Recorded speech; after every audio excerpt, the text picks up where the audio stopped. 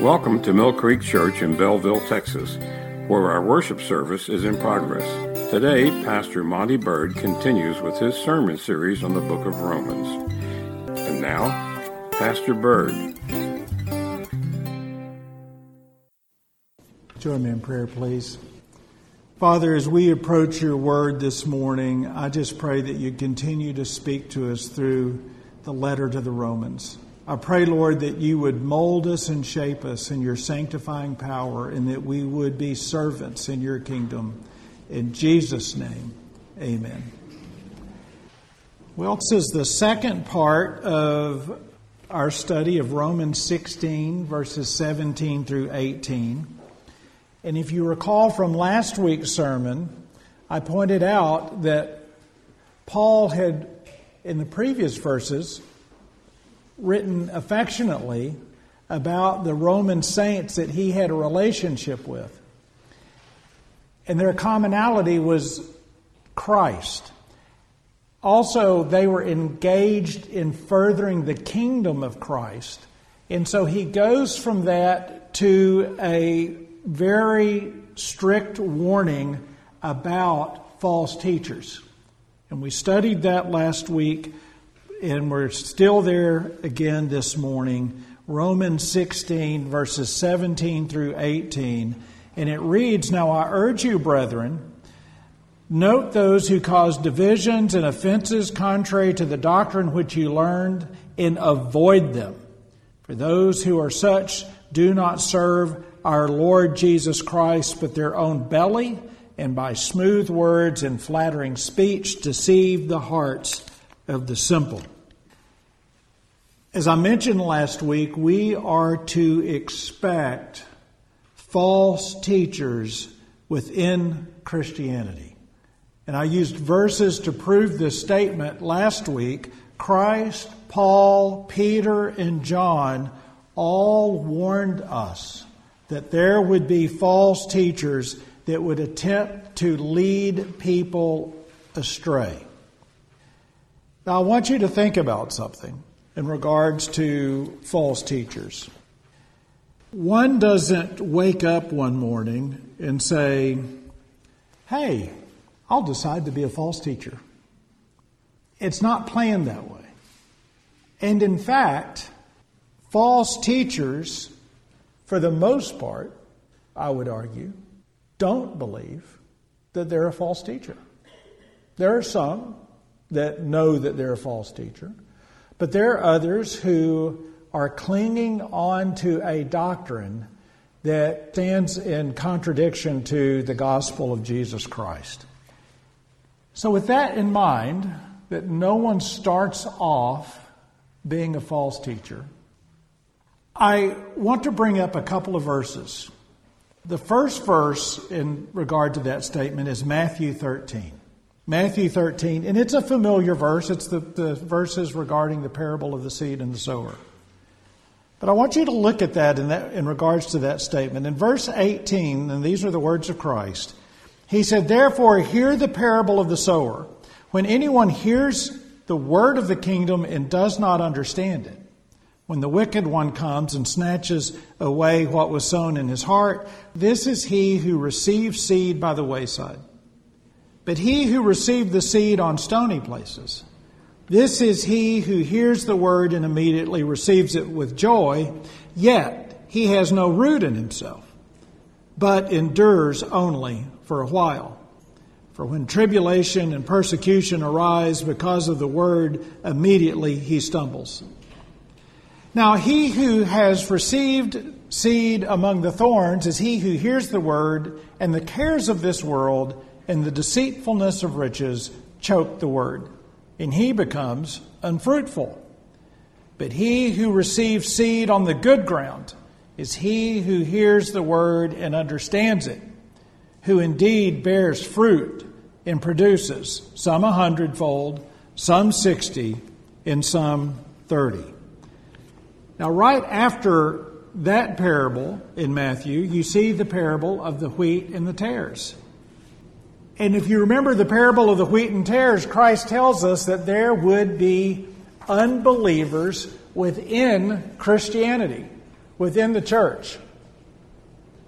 With that in mind, going back to the parable of the seed and the sower, look at those that profess Christ but do not stay with Christ. In verse 19, the ones that hear, but the seed is sown on the wayside, it said they don't understand the Word of God.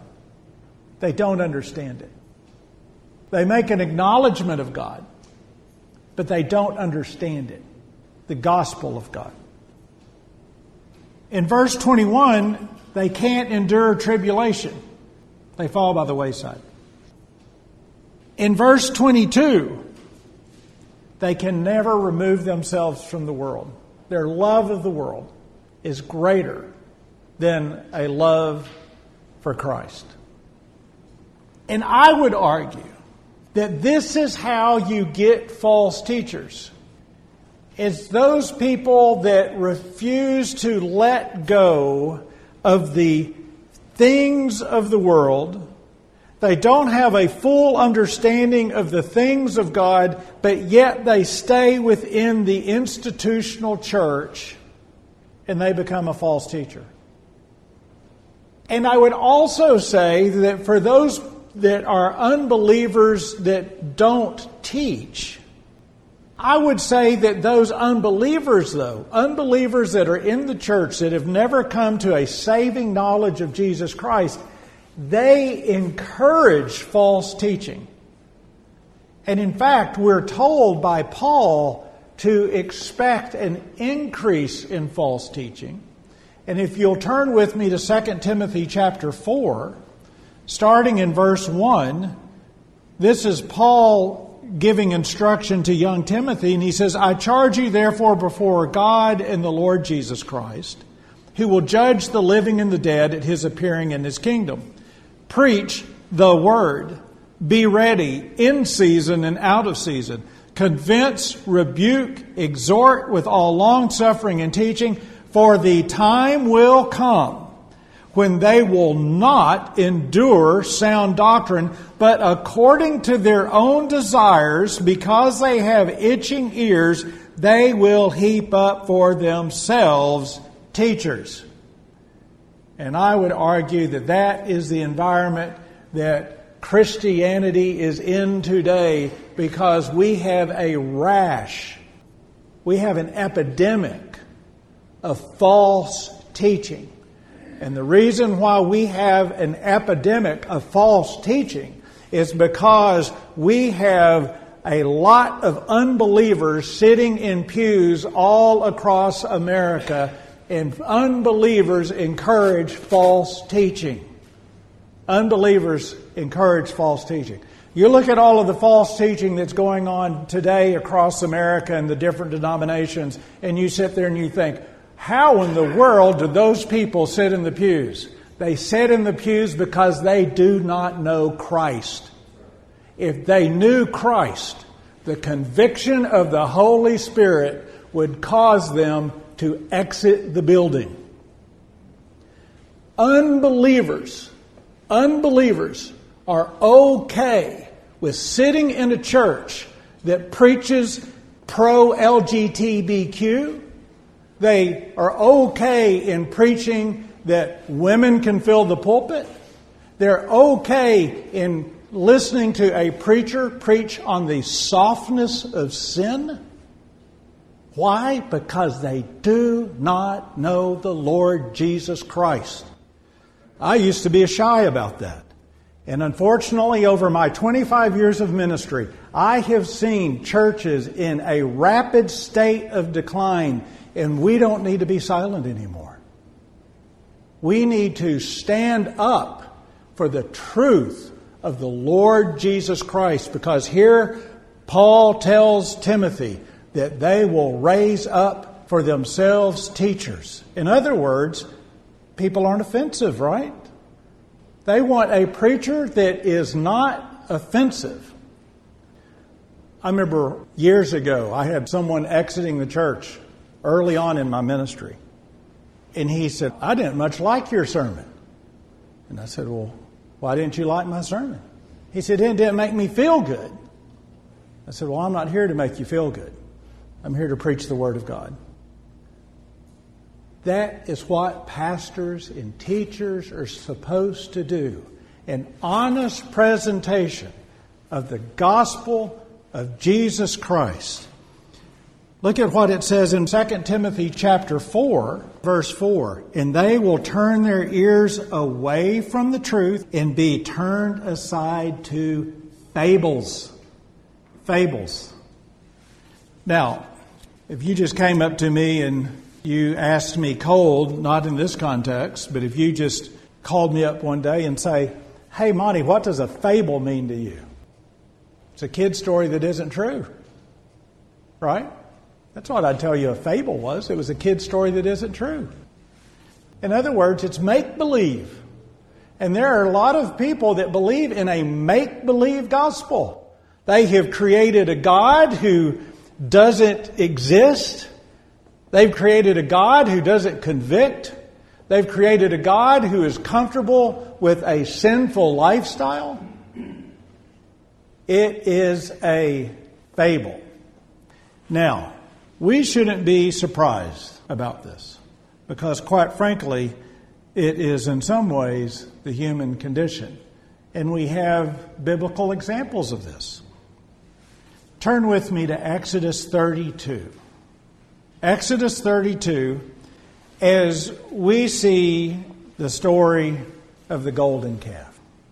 And if you look at verse 1, it says, Now when the people saw that Moses delayed coming down from the mountain, the people gathered together to Aaron and said to him, Come, make us gods that shall go before us. For as for this Moses, the man who brought us up out of the land of Egypt, we do not know what has become of him. And Aaron said to them, Break off the golden earrings which are in the ears of your wives, your sons, and your daughters, and bring them to me. So they all broke off the golden earrings which were in their ears and brought them to Aaron. And he received the gold from their hand, and he fashioned it with an engraving tool and made a molded calf. Then they said, This is your God, O Israel, that brought you out of the land of Egypt. So when Aaron saw it, he built an altar before it. And Aaron made a proclamation and said, Tomorrow is a feast to the Lord. Now, in most of your versions, Lord is capital L. Make note of that. Then they rose early on the next day, offered burnt offerings and brought peace offerings, and the people sat down to eat and drink and rose up to play. A lot of times when people look at this chapter, they want to say that this is the idol of their past life in Egypt. And yes, it is true that during that time, that a lot of cultures worshipped a young bull calf. But there's more to it than that. And it lies in verse 5 when Aaron said, Tomorrow is the feast to the Lord, capital L. What's going on here is something called syncretism. Well, what's syncretism? The definition of syncretism is the amalgamation or attempted amalgamation of different religion, cultures, or schools of thought. In other words, what the Hebrews are trying to do is, because they gave up on waiting for Moses and God, they make their own God. And they pull from their past in Egypt, but then they recognize that something miraculous had just happened. Is they cross the Red Sea, so they bring in God, and you have this mixture, or an attempted mixture, of their past in idolatry and their relationship with Jehovah God. Does syncretism work? Well, the simple answer to that, of course, is no. Syncretism doesn't work. But I want to take this moment here in Exodus 32 And with that in mind, turn with me in your Bibles to 1 Corinthians chapter 10. And Paul writes about the Hebrews. And this is extremely important in relationship to what's going on in this description of the Hebrews. 1 Corinthians 10, starting in verse 1. He writes, "Moreover, brethren, I do not want you to become unaware that all our fathers were under the cloud, all passed through the sea, all were baptized into Moses in the cloud and the sea, all ate the spiritual food, all drank the same spiritual drink, for they drank of that spiritual rock that followed them, and that rock was Christ." Let's stop right there for just a moment. Back to false teachers start out as unbelievers. A false unbeliever doesn't come off the street without professing or acknowledging Christ. They have some type of acknowledgement of Christ when they come in and then they start teaching a false gospel. Think of it in this instance with the Hebrews. What Paul is saying is that they all experienced God.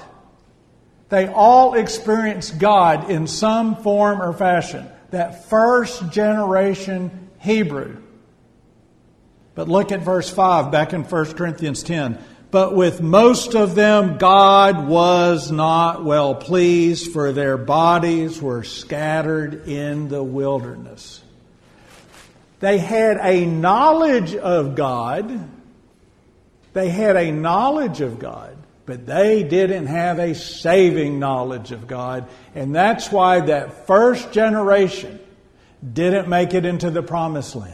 Because they did not know God, even though, and when you sit there and you think about all of this, and you think, my goodness, look at all what they experienced. The crossing of the Red Sea. They experienced manna. They experienced the pillar of fire by night. They experienced the presence of God. All of the miracles before they left Egypt. They knew God, but they didn't have a saving knowledge of God. And because of that, God did not find them acceptable. Continue on in 1 Corinthians 10, verse 6. "Now these things became our examples, to the intent that we should not lust after evil things as they also lusted. And do not become idolaters as some of them. As it is written, the people sat down to eat and drink and rose up to play. Nor let us commit sexual immorality as some of them did. And in one day 23,000 fell. Nor let us tempt Christ as some of them also tempted and were destroyed by serpents. Nor complain as some of them also complained and were destroyed by the destroyer. Now all these things happened to them as examples. As examples. And they were written for our admonition, upon whom the end of the ages have come." In other words, God is telling us through Paul's writing, don't be like the Hebrews. Don't be like the Hebrews. And we know through our biblical knowledge that the Hebrews suffered with idolatry throughout their time in the Old Testament. They were idolaters. Remember Nadab and Abihu, Aaron's sons, destroyed because they offered profane fire to the Lord? The point here is that God is serious about His character, and He defends His character. And the church should stand for the true character of God, who God really is. If somebody went to the local newspaper and wrote an article or published an advertisement that said horrible things about who you were, untrue things about who you are, what is your remedy? Your remedy is to sue them for slander. They have made false statements about your character. And I would argue today that we have plenty of people in Christianity who are slandering the character of God. And as we see here in the Old Testament, and we see the Hebrews, and then we read the writings of Paul where it said, these people were given to you as an example for you to be serious about who God is and what He does. Now, you may say, well, preacher, that's Old Testament. In fact, liberals would say that, right? Liberal theologians would say, you know, that's Old Testament. You just need to get off of that. That's just Old Testament. God is a God of love. That's what they'd say. Well, if you want to take that argument and say everything that I've said so far isn't relevant, what I would counter is for us to turn to 1 Corinthians 11. I was in 1 Corinthians 11, as I often am, as we observe the Lord's table. And it's regarding the Lord's table, verse 27. If you don't think God is serious about His character, look at 1 Corinthians 11:27. Therefore, whoever eats this bread and drinks this cup of the Lord in an unworthy manner will be guilty of the body and blood of the Lord. But let a man examine himself, and so let him eat of the bread and drink of the cup. For he who eats and drinks in an unworthy manner eats and drinks judgment to himself, not discerning the Lord's body. For this reason, many are weak and sick among you, and many sleep. In other words, just like Nadab and Abihu were killed because of profane fire, Paul is telling us here that many that come to the table in an unworthy manner because they have profaned or slandered the character of God have been stricken with a physical malady or they're dead. Now you want to tell me that God's not serious about His character? He's very serious. And a false teacher, just like the Hebrews made the golden calf, a false teacher forms this image of a God that does not exist. And we have plenty of people in the American church culture today who are giving this image of God that He is okay with sin, whatever form or fashion. That He's okay in contradicting every single thing that He told us in His Bible. And they will suffer the consequences. We have to be true to the Word of God in His true gospel. So false teachers exist. False teachers come out of unbelievers. And what does Paul say that we're to do with them? Back to Romans 16. We're to avoid them. And the reason why he's so serious about us avoiding false teachers is that false teachers create false converts. And I would argue that what we've had over the last 50 or 60 years as the American church has been in decline and has preached a false gospel is that we have a lot of people who have a false assurance because they have given their life to a false God who does not exist. The church has to get back to where we're serious about the character and holiness of God, because He is serious about His character. And so Paul says, avoid them. Turn with me to Ephesians 5, verse 8. It says, for you were once darkness, but now you are light in the Lord. Walk as children of the light, for the fruit of the Spirit is all goodness, righteousness, and truth, finding out what is acceptable to the Lord, and have no fellowship with the unfruitful works of darkness, but rather expose them. Expose them. We're to avoid, we are to expose. How does that happen? But I would argue that when biblical preaching is going on in the pulpit, that false teachers, in a lot of instances, will take care of themselves. If you have biblical preaching in the pulpit, the first crack within a local church is when the preacher gets soft. And when the preacher gets soft, he gives an opening for false teachers. Turn with me to 1 John chapter 2, starting in verse 18. It says, "Little children, it is the last hour, as you have heard that the Antichrist is coming. Even now many Antichrists have come, but which we know that it is the last hour." And look at how he describes them in verse 19. "They went out from us. They went out from us because they were not of us." They went out from us because they were not of us. "For if they had been of us, they would have continued with us, but they went out that they might be made manifest that none of them were of us." In other words, as we observed the table, and I mentioned the unity of the table, the unity of belief, the unity of doctrine that enables a healthy church to survive, when you end up having false teachers and you have biblical preaching, most of the time, they don't like it here.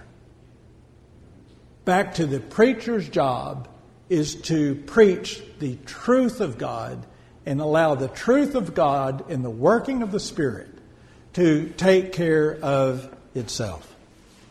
Now, sometimes they don't. Sometimes they don't. And when you think about, well, if a false teacher refuses to leave, what then should happen? That's the job of the elders. The job of the elders is to shepherd the church. And when you have a false teacher in church, it's the job of the elders to show those people the door. People may say, well, what if the elders won't do that? If the elders won't do that, I'm going to tell you, you need to change churches. If the elders won't stand up for the true Word of God, for the true character, for the true personality of God, you need to get a different church. Because chances are the church that you're in is not part of the true church. Because the true church has to be concerned about the character, the personality, the gospel of Christ. And is it true according to the Scripture? When it's contrary, it's not the true church. You notice here in John it says, they went out from us because they weren't of us. In other words, John, in his own way, is saying, good riddance. Now, if you argue and say, well, we're supposed to be restoring people, you restore people that are part of your flock.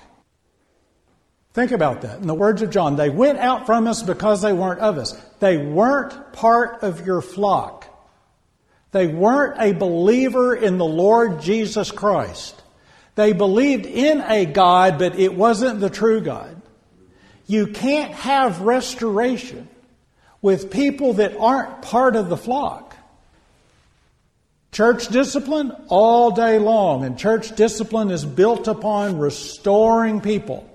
If we have someone that goes astray, that is straying from the salvation in which God has called us to, and they're living a life of sin, and they're a believer in the Lord Jesus Christ, the church's job is to bring them back into a relationship with God. A relationship with God that they already had. But when you think about a false teacher, they went out from us because they weren't of us. There is nothing to restore. There has to be a relationship. Now, if that person comes back and says, my goodness, I was asked to leave the church, and 3 years later I came to a saving knowledge of Jesus Christ. All of a sudden they're part of the congregation. They're part of the flock. They're a fellow believer. And then they're subjected to being restored. False teachers should be asked to leave because they will destroy a church. We're blessed. We're blessed in our church because we have a unity of belief, and we need to praise God every single day for what we have here. And we need to be in prayer for there to be a revival. People say, well, there needs to be a revival in America. But I would argue that there's not going to be a revival in America until there's a revival in the churches. And what does that look like? See, my belief is that we're living at the end of time. Because at the end of time, there will end up being a one-world religion. And there's a one-world religion because false teachers deceive many people to believe in that one-world religion. I think that's where we're at. But if I'm wrong, for there to be a true revival, it means that there is going to be a lot of pain within a lot of denominations. What you've experienced in the last 5 to 10 years across all denominational lines is that we have been in this spiritual decline for years. And we finally got to the point, as I've always said, everybody has a line. Everybody's line within Christianity should be the Word of God. But denominations continue to decline, continue to take on false doctrine, and they finally got to a point to where they said, well, we've crossed a line that I can't cross. And there's a lot of denominations that go, we're just going to take one step back, right over that line. That was a little too far. We're just going to take one step back. I would argue that's not revival.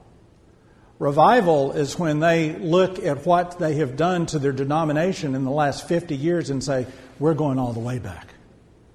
We're going all the way back based upon the Word of God. If you don't have that, there can't be revival. It's not the teaching of men.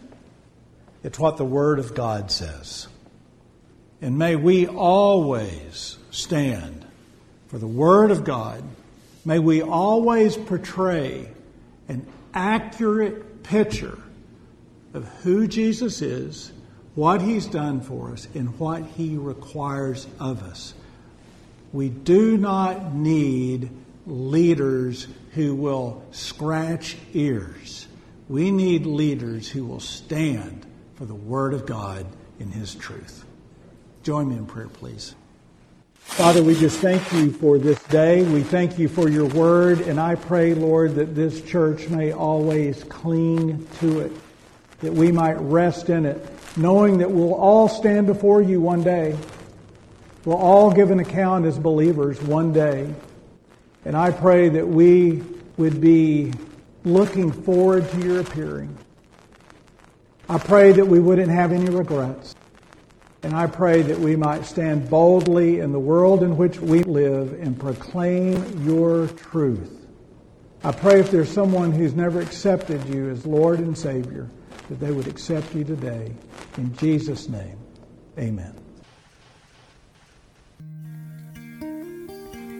Thank you for joining us as Pastor Bird continues this sermon series. If you wish to hear more, you may find him at millcreekchurch.org or go to sermonaudio.com/millcreekchurch. Prayer requests may also be left at millcreekchurch.org. Our church services are as follows. Sunday morning Bible study is at 9 a.m., followed by our worship service at 10 a.m. We have Wednesday night prayer meeting and Bible study, and they are at 6:30 p.m. For more information and our mission statement, please visit our website, millcreekchurch.org.